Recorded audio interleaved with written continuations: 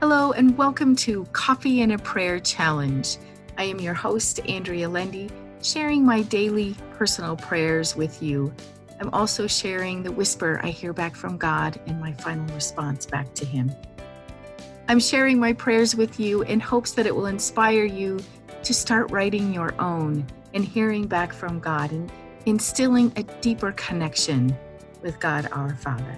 With that, here is our morning prayer.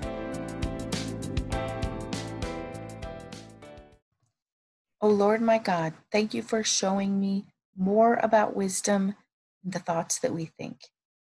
Thank you for showing me that my thoughts have an impact on others and the way they perceive me.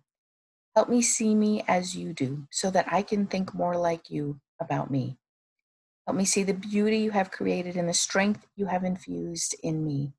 Keep me from lessening your perfect plan for me, Lord. Keep me from thinking and saying destructive things about me.